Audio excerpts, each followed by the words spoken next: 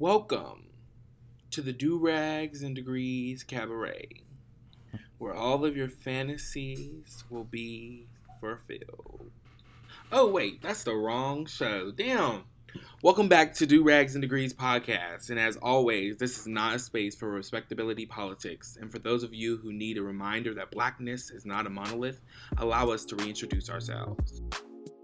Only business I pay attention to is the business that pays me. I am Carl Blevins. Reading is fundamental, but before you try to read me, cite your sources. And I am Jordan Broyles. It's hard being a king, so just leave the crown where it belongs. As you know, I'm Jordan. They call Chicago the second city, but with my arrival, it's sure to become the first. It's Jermaine Thomas II.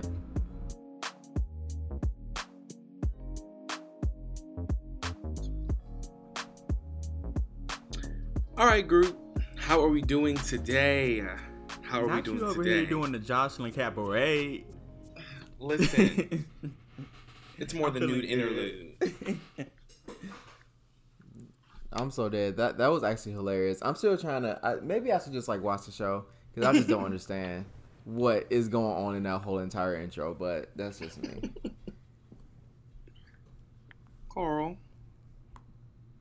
Oh, I mean, Jocelyn, that's the Puerto Rican princess. That's a mood. I know the whole damn intro. But I'm doing good, Jordan. I'm doing good. Recently, I've been listening actually to one of our co-hosts, Mr. Broyles here. What's that show you be watching, Broyles? Baldwin Hills? Oh, yeah, Baldwin Hills, yes. Yeah. So recently, I actually have been thinking about that show quite a bit, even though I have yet to watch it. But I've been thinking about that show as well as just my personal experience, just growing up and going to college and thinking about the friendships that I've developed during college and thinking about what each group represents. And it got me thinking about something in regards to Black elitism that I had probably never before considered. And for those who really don't know, Black elitism is a term that references the classism within Black people, Black culture, I guess you could say. And the ways in which I believe that I have perpetuated Black elitism and made some of my friends feel like as if some of the fashions that they were wearing, some of the wines that they drink, especially the wines, were somehow beneath me, if I be completely honest, and made them feel as almost if they had to do more in order to be on this same level that I was. And I think that actually comes from the elitism that we see specifically within colleges and in different friend groups and stuff like that. And I really thought about it, and I was like, number one, I had to check myself and hold myself accountable for the things that I ultimately think that are negative to our entire culture that I do, and understand that it's truly just rooted in whiteness. The whole idea of Black elitism and everything that we perpetuate. So, not you out here perpetuating whiteness. Hey, we all do it. It's those it's those nuanced moments, whiteness is not only, something that's perpetuated by white people. We gotta hold ourselves accountable. 100% that. Niggas can perpetuate whiteness all the time, all day, every day, and not even know it. And that's why we have to have these conversations. So, Carl, I appreciate you for one, for calling yourself out in that moment, because this is something that we all need to do to eradicate whiteness. You gotta call it out. You gotta talk about it. So, true, T. Props to you for that. Sliding into Get You Hip, I want to tell you all about one of my new favorite shows. I know I watch a lot of TV, but this it's hard for a show to break through that glass ceiling and actually get to my favorite shows.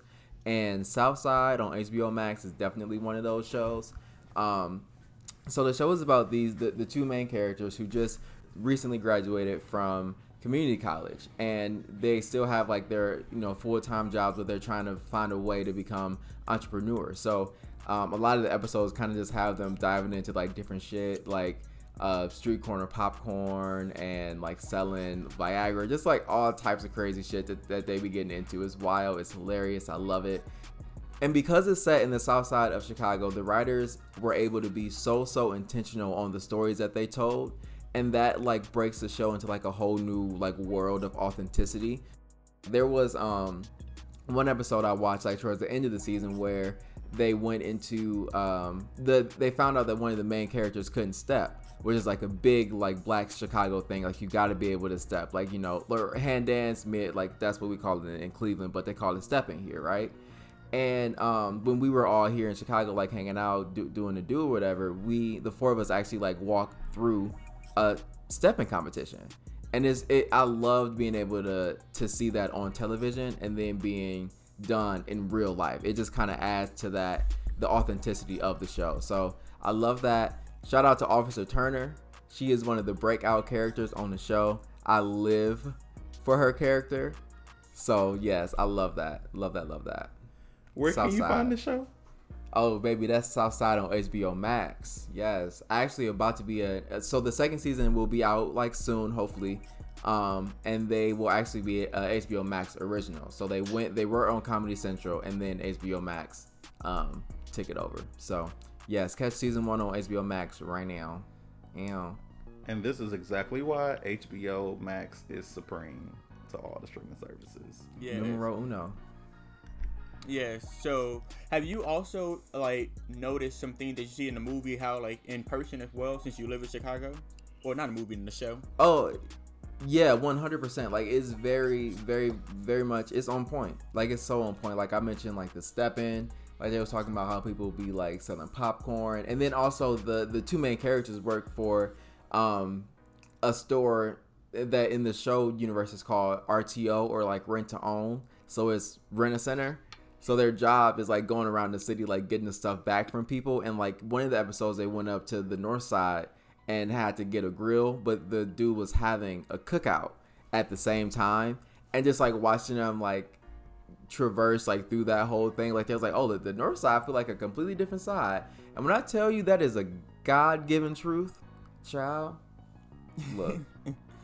It's funny that you brought that up, because last night I was actually watching Insecure, and that, once again, by the great Issa Rae, and also centered in LA, Inglewood. And so, of course, this past season, it really toned in on Molly and Issa's friendship. And I just remember when Black Twitter was in shambles over them two and their friendship. But also thinking about Dejanay and Penny from Proud Family, or even Joan and Tony from Girlfriend. But also, I think our personal favorite as a group, the men from Noah's Ark. If y'all have not seen Noah's Ark, you are missing out on some great content. Anyway, all these shows have got me thinking about the nuances of friendship. And it is a word that is often thrown around loosely by most and sacred to others. And just like our blackness, our friendship are also not monolithic.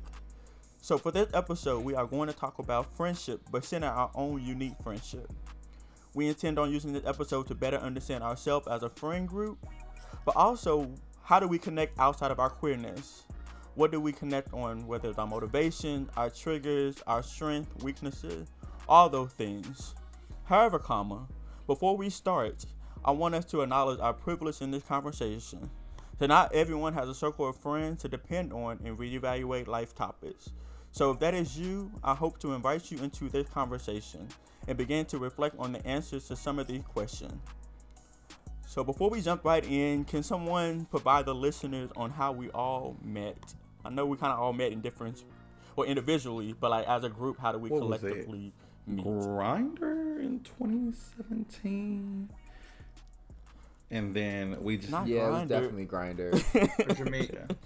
No, white people use Grindr. We use Jack, y'all. Y'all need to up the game. No, you use Jack. I'm in a relationship. Well, I'm in a committed relationship, so I don't use any of those apps. I don't need them anymore. Anyway, can somebody provide the real example of how we met? Okay. I'll provide it up until a point, and then I'll pass the mic. Picture it. Sicily, 19th. No. I was at the University of Cincinnati, my alum, Oh, Cincinnati. And then there was this individual who crashed my friend's like game night, and this individual was a unfamiliar face out of probably 15 people.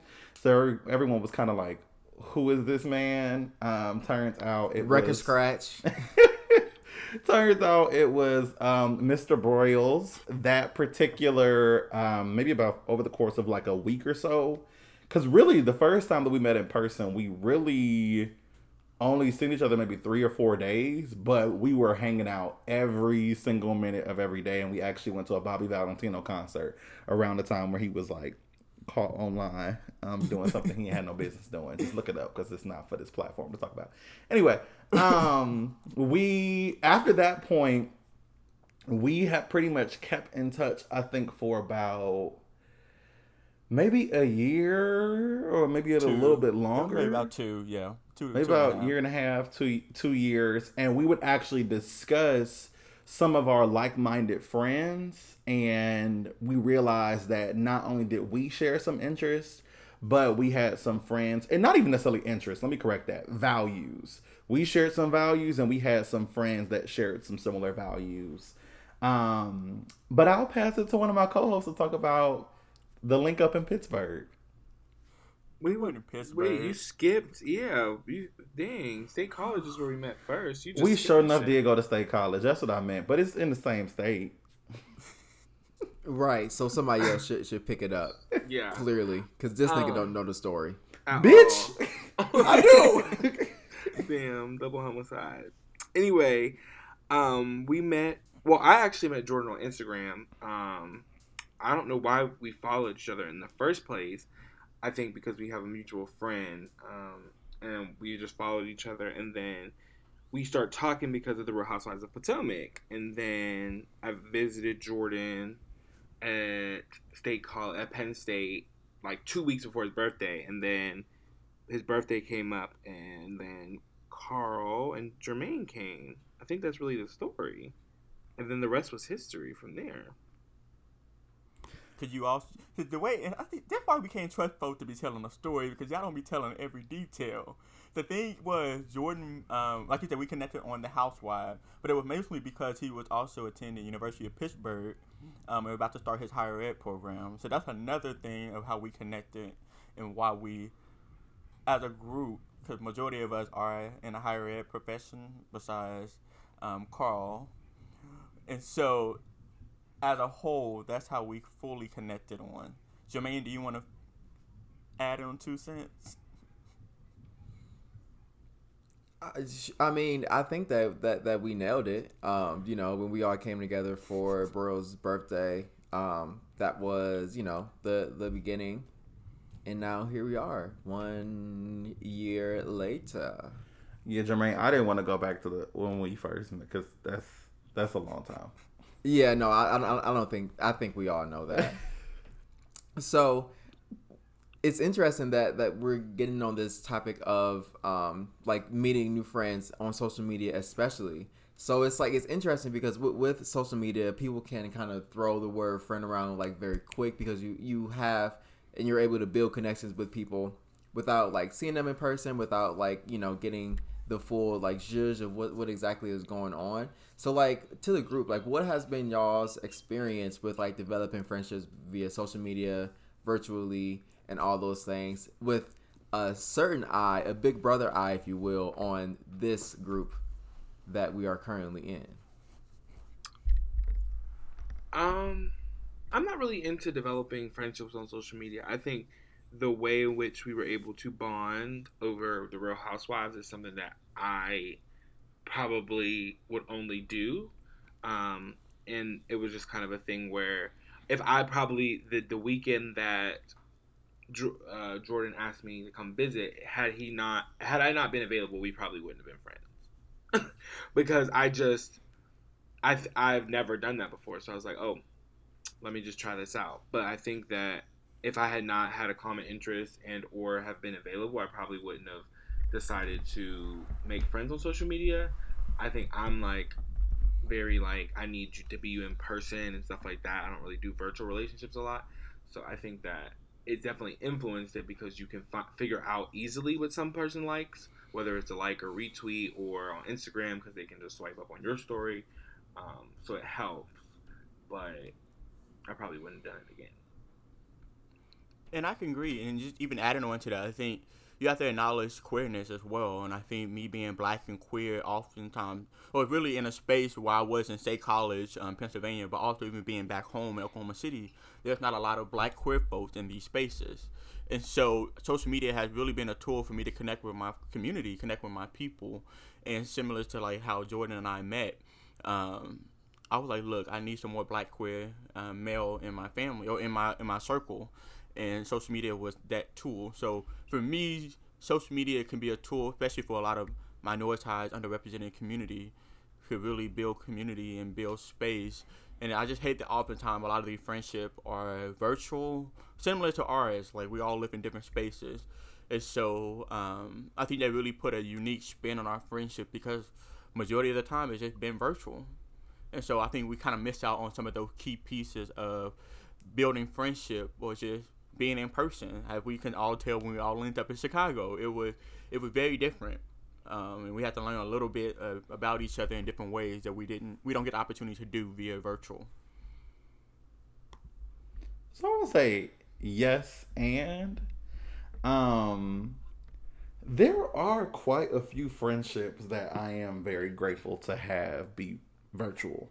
And what I mean by that is, even before that, for me, in terms of actually establishing and developing, a friendship through social media virtually, kind of to Jordan's point, I'm not usually really open to developing like deep friendships through social media or through, virtually.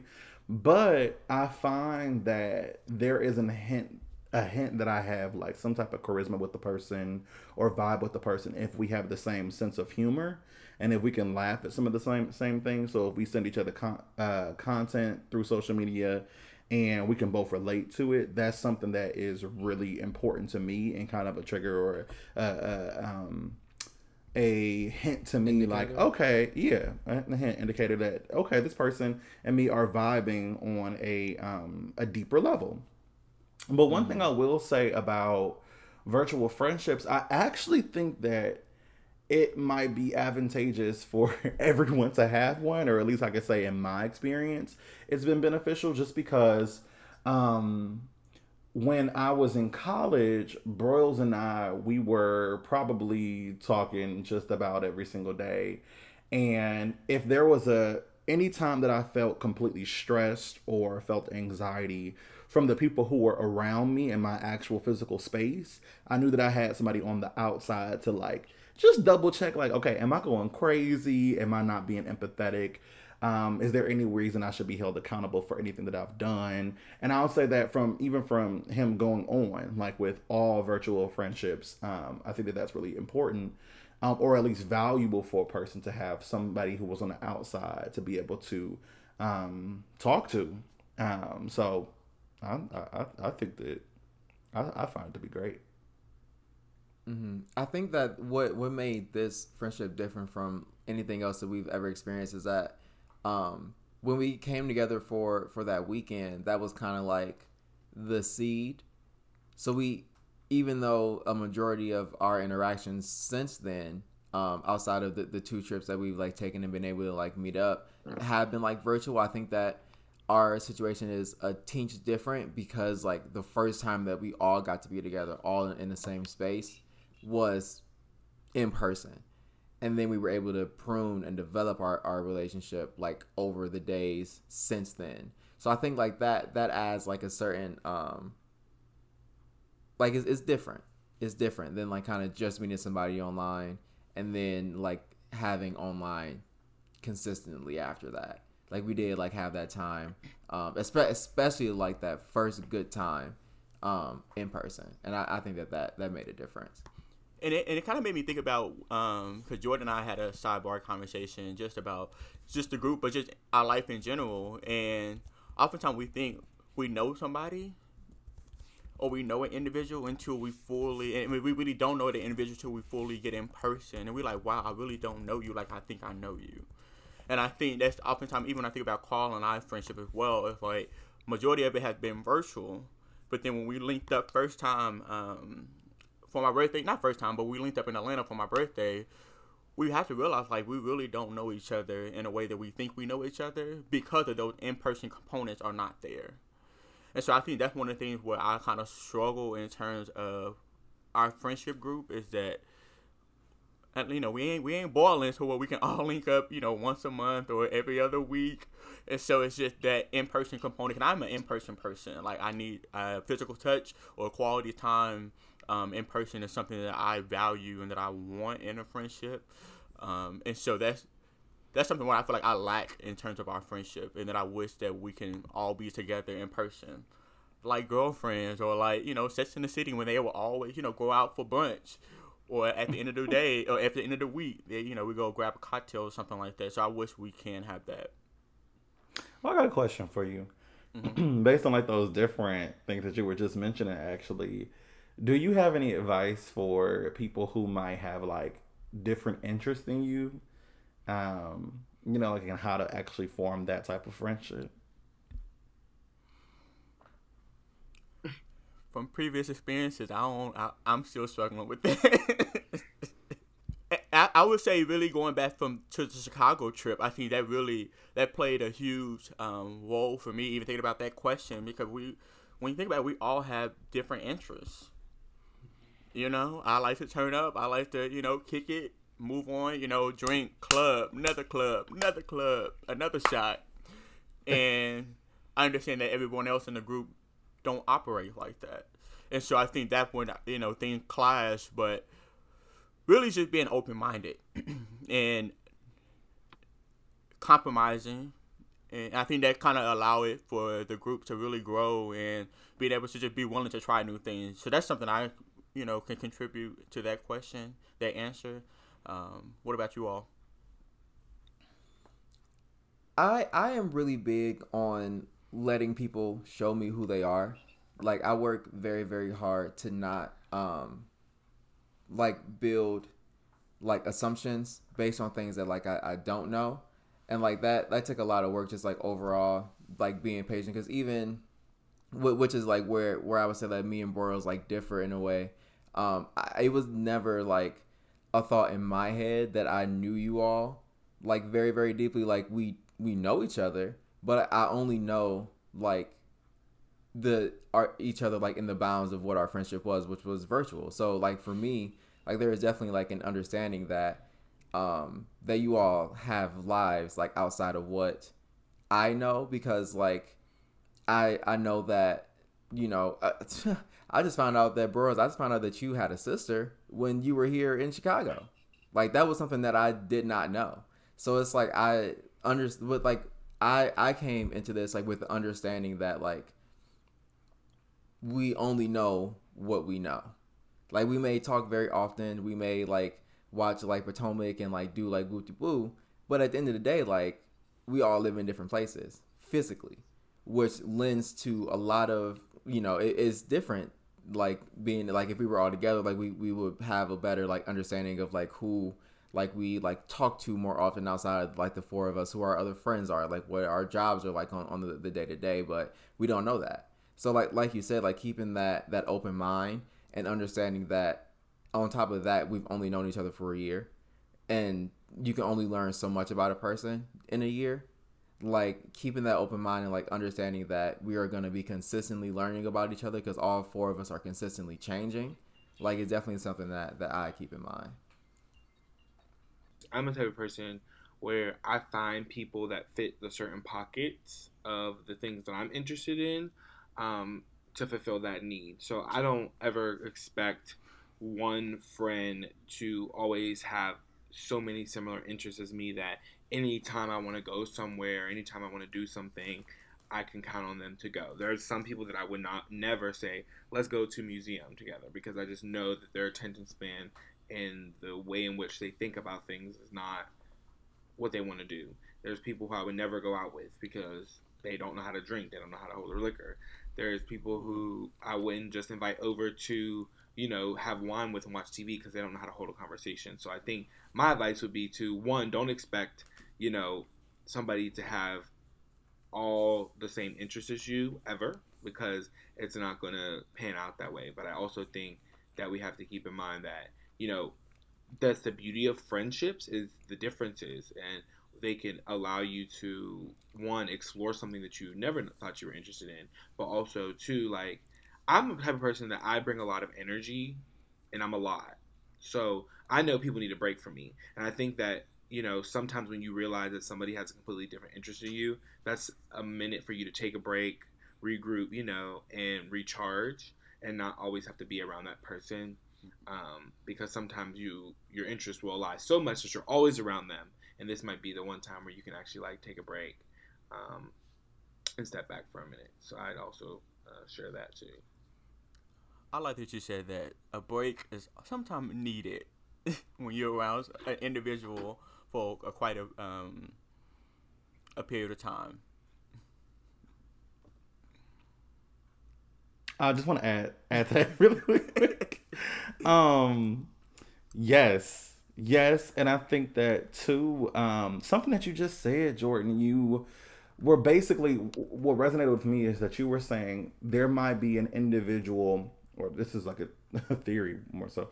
You might have an individual, a friend who you share one interest in, and I think that there shouldn't be the expectation that there are additional interests that y'all share, and I think that that might burden a person to almost basically carry the weight of being the person who is called whenever that person wants to go out, or whenever you want to do X, Y, and Z, because that person just might not be interested in that given moment.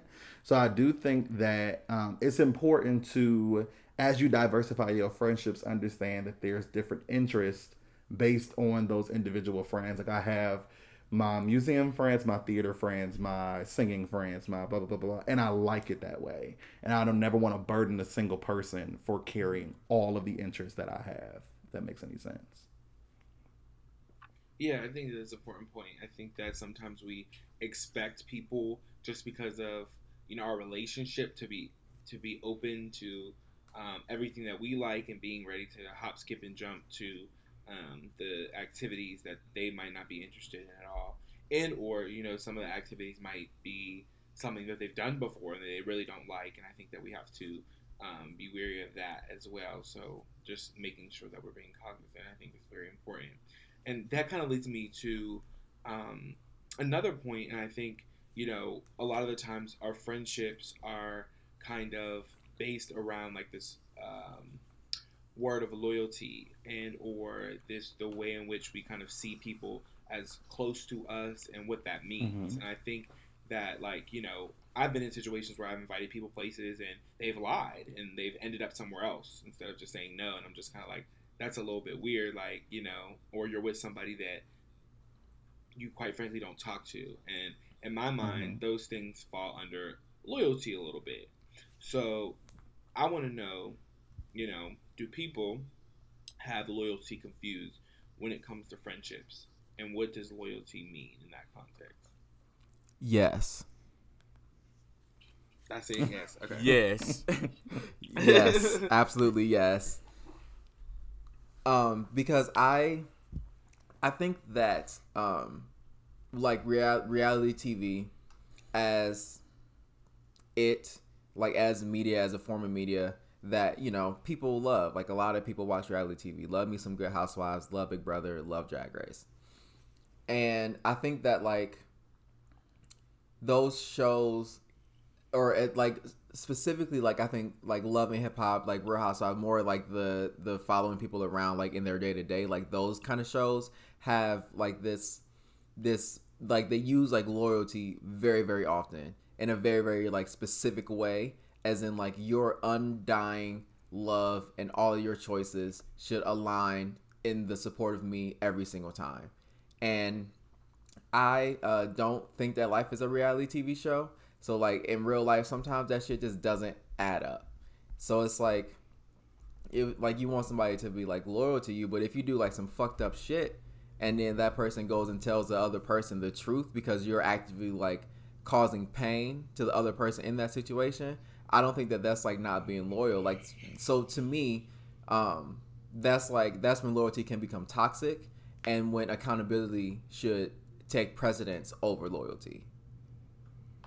Yeah, and I'll also say with that, not only if you have a friend who was doing something wrong, but I think that we have to give our friends the lenience. Is it leniency? Yeah, I'm gonna go with that.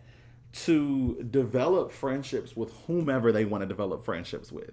Because I think that there's this thing of like, oh, because you're loyal to me and because we started our friendship first, if I don't like this other individual, that means you don't like this other individual. And that should not necessarily be the case. Like, of course you should be aware of the values of everyone that you encounter. But I've always been in the camp of, and not only in the camp, this I know for a fact has happened with Jermaine and I, to where I might not be cool with the person and he is, or he may not be cool with the person and I am, and there's no feeling of, okay, we're like we're being disloyal to either person. You gotta eat that shit. Yeah, and not only that, understand that if you were at one point in time friends with that individual and something happened to where your relationship is no longer there, you have to acknowledge the fact that you were friends with that person at a point in time and that they served some type of need that you had at that stage of your life. And so it would make sense that somebody else could connect with them. It's just that that person no longer serves you in the same way that they did when y'all first met. And there's nothing wrong with that. All I'm going to say is, if I'm out here fighting, y'all better help me. If we swinging, we all better swing, and I think that's. But I will say it does depend. So I'm the type of person where, like, let's say hypothetically, Carl, which I doubt probably Carl will get in a fight. Cause Carl is a very sweet person, y'all. But anyway, if Carl get into a fight, I just know that it's the other person's fault, because normally Carl Carl don't provoke someone to fight. Now, if I know you're provoking an individual and you doing all this rowdy stuff and you trying to fight, then I'm like, all right, sis, you got it on your own. But if it's like, I want you to put me out. But wait a minute. Yeah, hold on. Because you started because your. Carl will be the first person to get into a fight. First of all, that's not the case. These are alternative facts. That is not true. Okay, y'all missing the point. You're missing the point. The point was they are. You're right. But I'm the type of person, like, let's say we were at the club and then all I see is Carl fighting. I'm gonna be like, okay, in that moment I'm gonna fight, because I mean that's once again that's that loyalty piece that I'm like, okay, I'm gonna handle it, and then after the fact we're gonna have a conversation. If you're in the wrong, I'm gonna grind you up for it. But in that moment, I have to hold my friend down. I think adding on to what I agree with both what Jermaine and Carl said. Adding on to that's loyalty to me as well. Like, have my back. Now I don't fight often. I don't get into fights, but that's one of those things where I think about a lot. And when I was watching the Girlfriend, and Tony got into a fight and Joan didn't fight, and she was like, "What, you had me out here fighting and you didn't support me, you didn't have my back." And so I think about that in terms of our friendship as well. Are y'all gonna get down with me when it's time to get down? Well, go ahead, Jay. So my question is, if I was in that situation, I'm telling you now, I'm not fighting. I don't do that. But what I will do is try to join the scuffle and de-escalate. Like, I'm not gonna like hop into it and then like start fighting. I'm gonna like hop in and like try to get y'all to stop fighting. Like, so is that not loyalty? I don't necessarily think so. It circles back around to the conversation about interest, because one thing that I will say, number one, thank you so much for your kind words, Broyles. I really do sincerely appreciate it from the heart of my bottom. But I will say, going back to the conversation about interest, I know that like Jermaine just said, Jermaine ain't no fighter. And I'm not going to hold that expectation for him to fight with me, because that's not his ministry. But I will, to what you said in terms of de-escalating, I will say, hey, Jermaine, like, can you fill out this police report? Or can you be a witness in the case? Like, we can somehow involve you in where we need to go in a way that's not necessarily fighting. Because I will say, in terms of de-escalating, there's certain situations that I'm like, I don't know if I necessarily need someone to de-escalate, but I need them to support me in whatever way that they might know best. But the expectation for Broyles as well is not to fight. I don't think that I would expect that of you. I will call Now, if my it come friend down who I to know it- gonna nut. You know. Right. I mean, I'm glad that I now know that, so that wherever I am, I'm able to bring either back up or just close my mouth. But I mean, here's my thing. I don't think it's a sense of loyalty. It's Though. given I very think much what it, Dr. Wendy. Dr. Wendy, because there's no reason that she should have let Candace get her ass beat like that on national television and stood there. But I digress with that. My whole thing is this. I feel as though it's one thing if we're fighting and I'm not losing, right? Cool. I don't expect you to jump in. But if I'm getting my ass beat and all you did was de-escalate the situation, oh yeah, that's a loyalty issue. Pick up a brick, pick up a chair, something. I need you to do something. Because don't let me get my ass beat. And then you want to go out there. there. I'm not there. Right, and then you want to go to brunch? No, like that's not. No. Like that's not. No, tap somebody in like it's WWE or something. Don't just stand there Are you and let talking me about get my getting ass jumped? beat. Are you No, talking about if getting I'm jumped just or- getting my ass beat 1-on-1, you need to jump in. You gotta take that L. You See, gotta take that L. y'all talking about grabbing bricks and shit, girl. That's a battery charge. Okay, but Yeah. if I'm getting my ass beat, I'm not worth the charge. Now that's a loyalty issue. We gotta have a conversation about that. I was And thinking because- more so okay, if you so- get in jump. If you get in jump, But then it's yeah. one on one. But It's if- one on one, But if That's it's your one, ass. but like to Jordan's point, if I didn't start it and this dude starts beating my ass, you're just gonna let him beat my ass because it's 1-on-1? That don't make sense. Right, that's where the de-escalation comes in. Because, like, literally, I'm not about to join a fight, and then, like, now you and me both in jail. Who wins? Everybody loses. But if Because he's let's talk beating about like my how ass- we weigh what we expect out of our friends. It's like I would never if I put myself in a shitty situation, I'm not gonna expect my friend to come down and join me in that shitty situation. I would rather if they can not get a charge or not get arrested, I would rather them not get arrested. I would rather it be just me because I put myself there. If y'all can see us, our faces right now, I think that this is a case by case situation. it is. It It's is, a case by it case is. situation. Because I'm seeing so many situations in my mind where it's like, I might de-escalate, and this other one's I'm like, no, I might beat their ass, and this other one's like, where's the Right. police? And then this other one's like, Where's you the know. police? Right. So Yeah. it just it depends. Y'all just pray that this never happens for us, because it's gonna just be we gonna all be looking confused, like what y'all doing? Pray that I'm not there. Yeah. yes, I would keep No, that in you're mind. no, I'm not saying you're useless. I just wouldn't expect you to fight. I'm gonna be like, I wouldn't Django, expect you to fight either, but I Get the still authority. think that. But the okay, we can move on. That's a different topic. Yeah, that's a different Caller. topic. Yeah, I bring my own drinks to functions like this. So speaking of stressors, places where people don't normally agree, what do y'all believe can be like a main stressor in most friendships? So what have you seen that kind of causes a rough patch, if you will? Expectation. Just thinking about relationship, romantic, platonic, all these different things. I think expectation plays a huge role, and I think as we're learning now amongst this conversation, I'm expecting Jermaine to have my back and fight, but that's not how. And so that typically could put a stress on a friendship, and when individuals don't voice, and that's why I'm glad we're having this conversation, because we're able to voice our values, the way how we'll handle a situation, to where I won't expect those things moving forward. And I won't be like, okay, wow, you're not loyal, or wow, we can't be friends anymore, because we had that conversation. And I know how you will move, and so expectation is it's very important to talk about, and what a person expects from a friendship or from a friend, and how do they move forward, is a stressor that folks don't have a conversation about until shit goes down. Yeah, I'm gonna say mine is probably two things that go really, really close together, but they might not seem like it at first. But invalidating and othering, I think that a lot of times in friendships there is almost a perception that, or not even in friendships, just some individuals that struggle with other people disagreeing with them. It's a thing to where if you present your perspective and somebody disagrees, or not only disagrees, has an alternative perspective, you should then make so that make sure that they understand that what they believe, what their perspective is, isn't exactly wrong. It's just different from yours. And I think that in a lot of friendships, there is basically kind of invalidation that happens across the board that is a stressor for most friendships.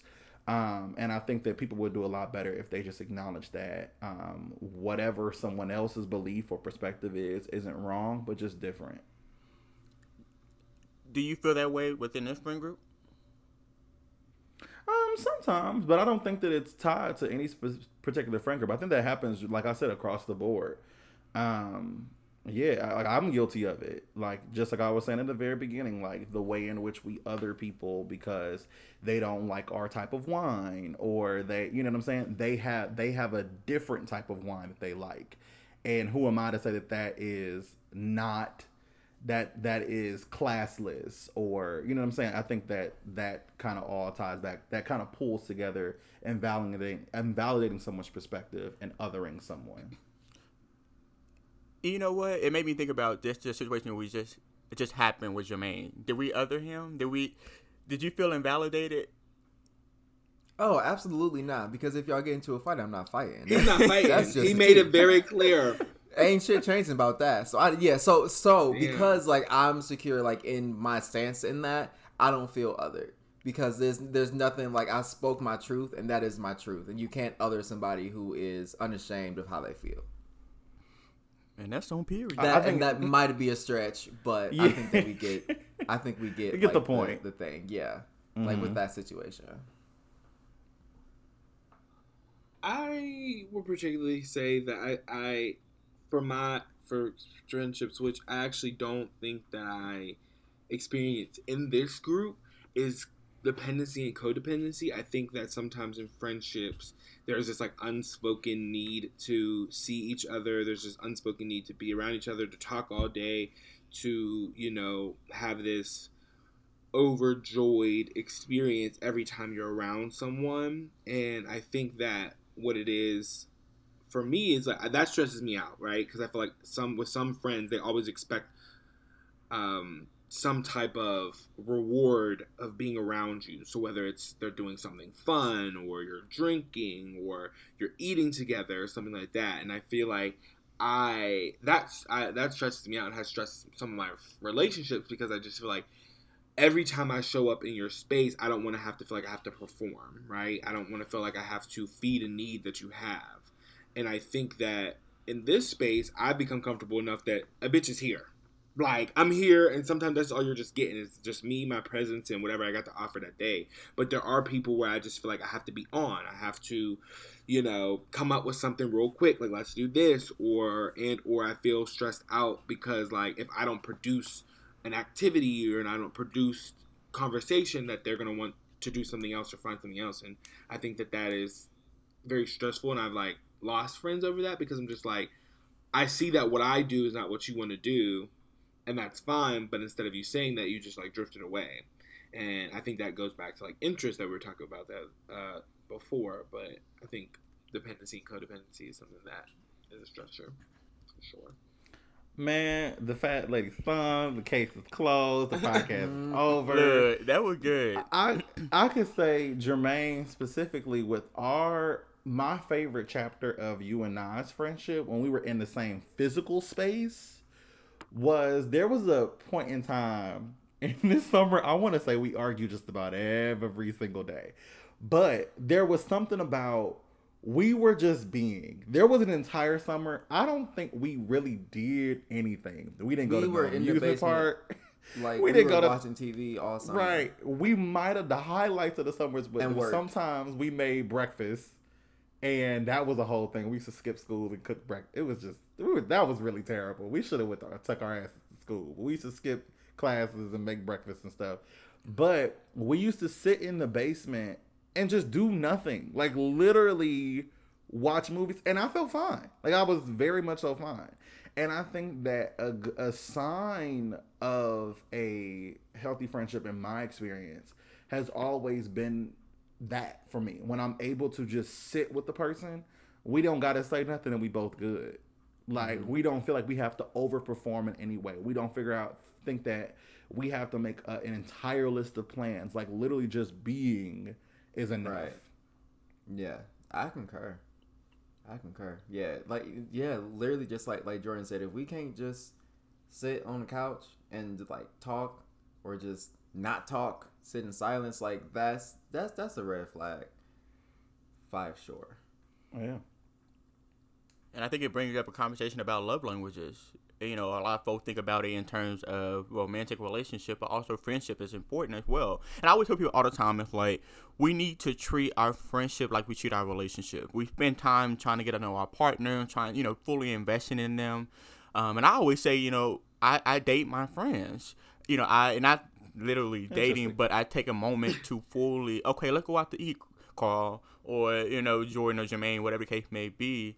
And, I would like to do that more often with us, virtual dates, quote unquote. But it's just more so it's like taking that personal time to truly invest in understanding your friendship the same way that you do with your partner.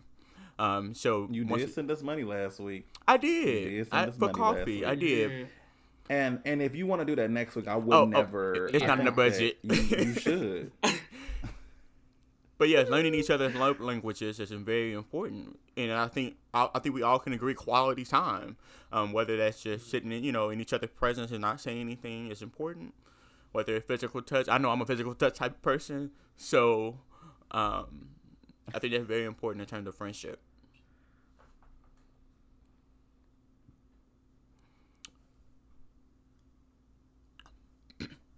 So thinking about that as well, and I think we talk a lot about our values, strength, our stressors, or whatever the case may be. But I think we have to talk about accountability, because friendship, sometimes you got to hold your people accountable. How would you like to be held accountable? What is your way of like, okay, you're right. You're holding me accountable. What did that look like for you, for you all? I ask. I'm like, what have I done to make you feel this way? Have I made you feel some type of way? How can I be better? What can I do next time? I do not like the feeling of feeling uneasy or of somebody like tiptoeing and making me feel like not making me feel, but like having to not know if I did something to somebody, or obviously if I did something intentional, right? Like check the fuck out of me, like, but I think that what bothers me more is the things that, like, I need to be held accountable for that I didn't know that I did. Like, if it's something that I know I did and I need to be held accountable for, bring that shit to my doorstep. Knock, knock, knock, bitch. Who's there? Like, and I can take critical thinking and conversations and critical, constructive criticism well, so I don't mind just sitting down and having a conversation about that. I think what it is for me is, like, the situations that I don't know that I did something, so I tend to ask, and I like to be held accountable with my actions. So I like to have a conversation about it, say how I'm going to change, and then, we don't ever got to bring it back up, but if I'm still not doing what I said that I would do to change the way I made you feel, then I would like to continue to have a conversation, or whatever it is that I did do in whatever context. Don't invite me to that place. Don't, I feel like I need like either a goal or a repercussion. That's how I like to be held accountable. Okay. I think about it less. Okay. I think that comes from another perspective, like, because you're the person who is, let me just go into it. I like for people to hold me accountable in an empathetic way.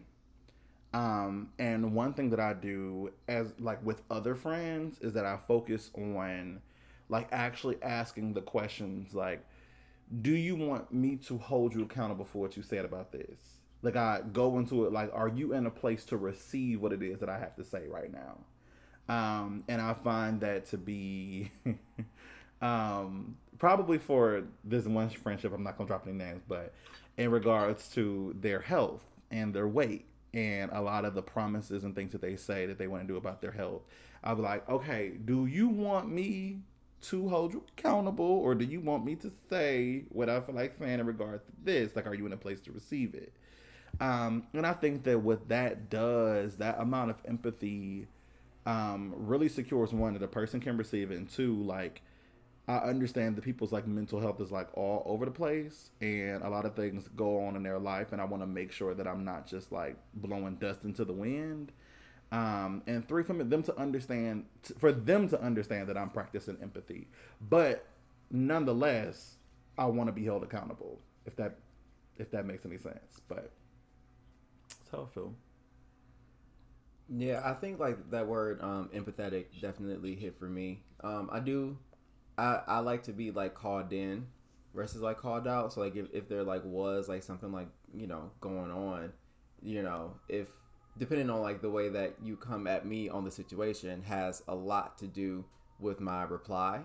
So like obviously like, extending grace in the way is like how you approach a situation is more or less how you can expect somebody to come back at you. So like if I feel like defensive, like I'm gonna defend myself.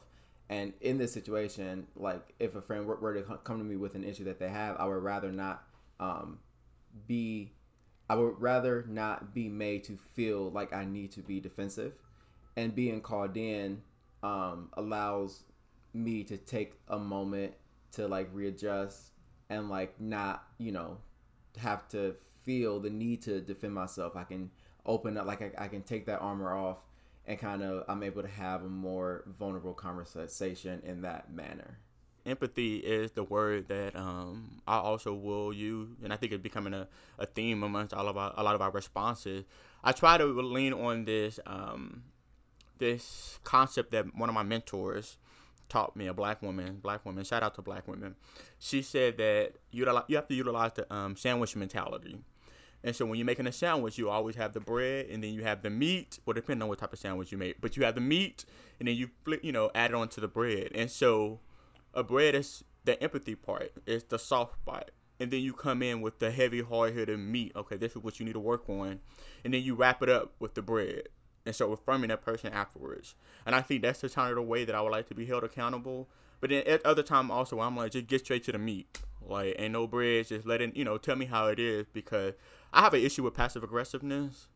If I feel like you're being passive, then I'm just going to jump right in and be like, okay, what's the issue? What's going on? So I'd rather a person just let me know how they feel, and then we can proceed to move forward. I think one of the things that I need to work on better as a person is just be more so listening more and not to respond. So listen and not listening to respond is something that I think Carl kind of pointed out earlier this week. We had a conversation about, or conversation in general, but just more so when someone tell me something, just take it in and just let it be and move forward and try to either correct the behavior or just be mindful of how you move forward, and not just always trying to, like you said, Jermaine said, defending myself. Mm-hmm. And I know you didn't mean this, because I know how you typically will approach most situations. But just for our listeners, the sandwich method, I think that there's a way in which you can implore empathy throughout that entire process, even when you're being direct and talking about, what did you say, the meat? The meat. The meat in the situation. Because I think that there is still a way to be direct and to consider somebody else's perspective, as opposed to the bread, the 2 pieces of bread being empathy. I mean, the meat is still kind of soft as well. It's just have more substance. Got you. Pun intended. Onions have layers. Tomatoes. With the cheese on it. Are y'all done? Go ahead. So I think that brings us to a good point. Like, we're talking about, how you like to be held accountable, but like, let's talk about some times where you weren't a good friend, right? And then you would need to be, held accountable. I can start with an example. I think this was the only time in life that I've ever been a bad friend. So anything that y'all have to say about me doesn't count. I'm not taking any. I'm putting your asses on notice. Anyway. So in high school, I had this really interesting situation where, you know, there was we're messing with the same man, not me, but two of my friends, you know, and it came down to the point where, like, I had to figure out what I was going to do. I was stuck in the middle, and it ended up turning out that I had to make a decision to say to one of them about the other one, and it kind of just went left from there. And instead of, you know, doing that and then, you know, letting the other person know that I had said something to somebody, I just kind of let it go. And then they like disappeared and things like that. And then they came back and they were like, "You really hurt my feelings. Like, you know, whatever I did in the situation was, you know, whatever I did, but I did not expect for you to, you know, involve yourself into the situation and let alone like blow up my spot in front of the whole school." So I definitely feel like I think about that all the time. And I really, for me, I think that I always think about, you know, when we talk about like how we're talking about Issa and Molly, for me, in that context, I always think about how like there was a better way to do it, right? Like I didn't need to do it during school hours. Like when when Molly was arguing with Issa at the festival, I feel like she could have pulled her aside later after and said that to her. And I always think about like, you know, sometimes it's not best to check your friends in public and or in a space where it might not seem too public because you're the only people around, but people are actually listening and paying attention. And I really learned from that. And like I think about like, okay, well, where can I find, you know, how people do that? And like, as much as I hate the Green Eye Bandits, they are 10 toes for each other, and they check each other off camera, and then they come back on camera and they're 10 toes. No matter what Giselle does, Robin's right next to her eating her ass. So, and that's why loyalty is toxic. Thank you. Right, but I want to find the happy medium. Yeah. Yes. Is this y'all Potomac girls? So my thing, Jordan, are you complete? Yeah, I'm done. Vibes. So my thing is, I am very quick at the mouth. Like if something is going on and I lose the filter that I you know cycle a lot of my things through, I can quickly say something that can hit very below the belt and just be really like not cool. And then like I say it and I'm like, and then I'll be like, I said it. Now what? You know, and like not give a fuck that I just like low-key really, really, really hurt somebody's feelings. And I think the one time that that like it really, when I realized that like I'm good for this like the most is the beginning of senior year, right? When me and Rashid started dating. 6 Snicker and Niggers, y'all know what I'm talking about. And we was having a conversation about it, and I said something to one of my closest friends, Ababa, and it was below the belt type shit. And like, and she like didn't like it. So I was like, yeah. Does anyone know what he's talking about? So like the 6 Snicker and Niggers are like my niggas from undergrad: Rashid, Ababa, Tiana, Gabby, Camilla. Oh no, that's right. With Okay. the hard R? Yes, with the hard R. You had to be there. I'm sorry, you just had to be there. Okay. So I said that, and as soon as it came out of my mouth, and she reacted how she did, like that was the moment I was like, "Fuck, I really should not have said that." And that was like the last time that I let myself go there.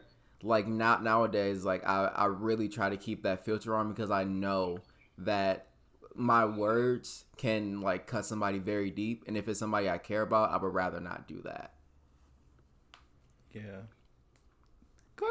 That is really something profound to be able to acknowledge and hold yourself accountable for. It really is. I think that initially that question, I think about it like I don't hold my friends to perfection, and nor do I expect anybody else to hold me to that. So I think about when I wasn't a good friend more so being like when there wasn't a discussion, like there wasn't an apology, there wasn't a come to Jesus moment. And I can think about one time like superseding them all. And I'm not gonna drop any names, but it's a mutual friend of me and Jermaine and I. Or it was a mutual friend of Jermaine and I didn't start a rumor. and I didn't. It actually is something that came from a truth, but I did continue something that was being said about one of my friends that they didn't exactly say. And we never had a discussion about it. They knew that I was one of the individuals who were continuing that. I'm gonna say rumor for lack of better words, but they knew that I was one of the people that were continuing that rumor. And again, I never actually came to this individual like, this is something that I continued, and this isn't something that you confirm. That is wrong with me, et cetera, et cetera. And I think that if I had done that, this probably wouldn't have been my example, because I do think that like we should give our friends grace, and especially if they're able to like hold themselves accountable and apologize for their wrongdoing, et cetera, et cetera. I think that that's something that's important. But yeah, in that moment, I was not proud of the decisions in which I made, but that was in high school. Fortunately, by the grace of God, we have now matured to where we are today. Yeah. And I think I'm glad that you said maturity, because I think that goes back to me and my example of not being a good friend. And I really always acknowledge my line brothers, Cameron and Donovan, as we are a proud member, financially active member of Alpha Phi Alpha Fraternity Incorporated, the first and the finest and the only best. I forgot where I was going with all that. But yes, my line brothers, I will say, because they are older than me, 28, 29. And when we crossed, when we were together, I was the baby on my line. And I was very immature for my age, very immature. And I think that played out in our friendship. And I would say amongst that friendship, amongst our line, that's when I really experienced unconditional love outside of my parents, in terms of our friendship, but in terms of friendship as well, because I will say they have shown me unconditional love, because I was very immature in our friend. I was very stubborn. I wanted to do what I wanted. I was very individualistic at times. And now looking back, I always say, wow, I was not really a good friend. But I mean, that comes through maturity, that comes through life, growing up experiences, or just even experiencing other individuals who I look at and be like, wow, that was me a couple years ago. And so maturity is definitely something that I lacked when I was younger. Not to say I'm better now, but it still comes with growth. It still comes with what Carl said earlier, grace, and just extending grace not only to yourself, but also to your friends as well. And so shout out to my line brothers, and even you all too, showing me unconditional love in terms of friendship as well. My love has conditions now, but I love you though. But of course, I'm not gonna call. I mean, there's a line that I wouldn't cross. But I mean, it's just pettiness, small petty stuff that. Yeah. I got you. Vibes. So, as we wrap up, what is one thing that you think you can do better to contribute to this friend group?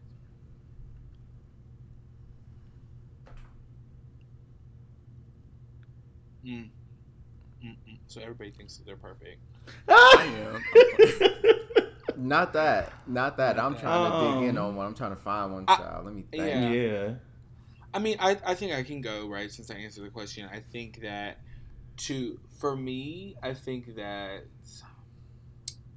I'm not as active as I should be. I think that sometimes I'm not as present in the conversations, how I would want to be or how I should be. And I think that sometimes I'm just kind of like,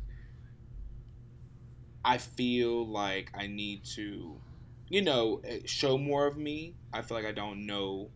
I feel like I don't express a lot of me until like a very specific topic comes up. And you're like, I'm learning a lot. I feel like a lot of people say that about me.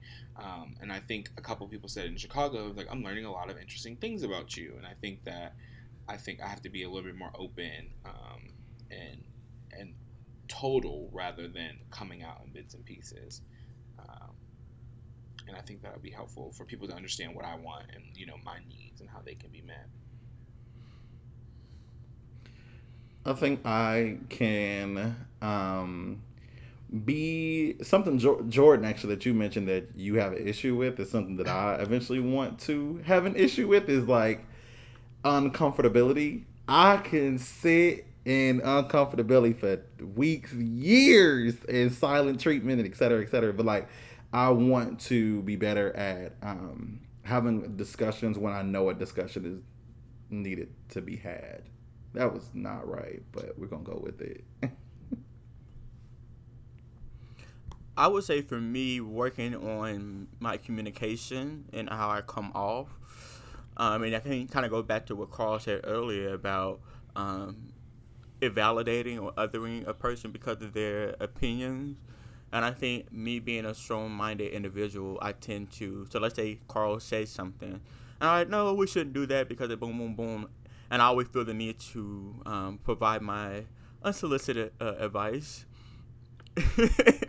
And so, in terms of our friend group, I sometimes just want to just take it in for what it is, allow a person to express how they feel, and just leave it at that, and not always feel the need to comment, critique, be critical about their response or their answer or their comment.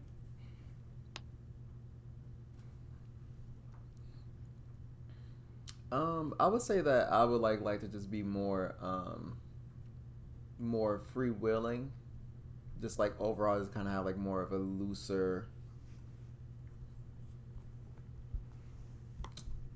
have like a loose booty hole. No,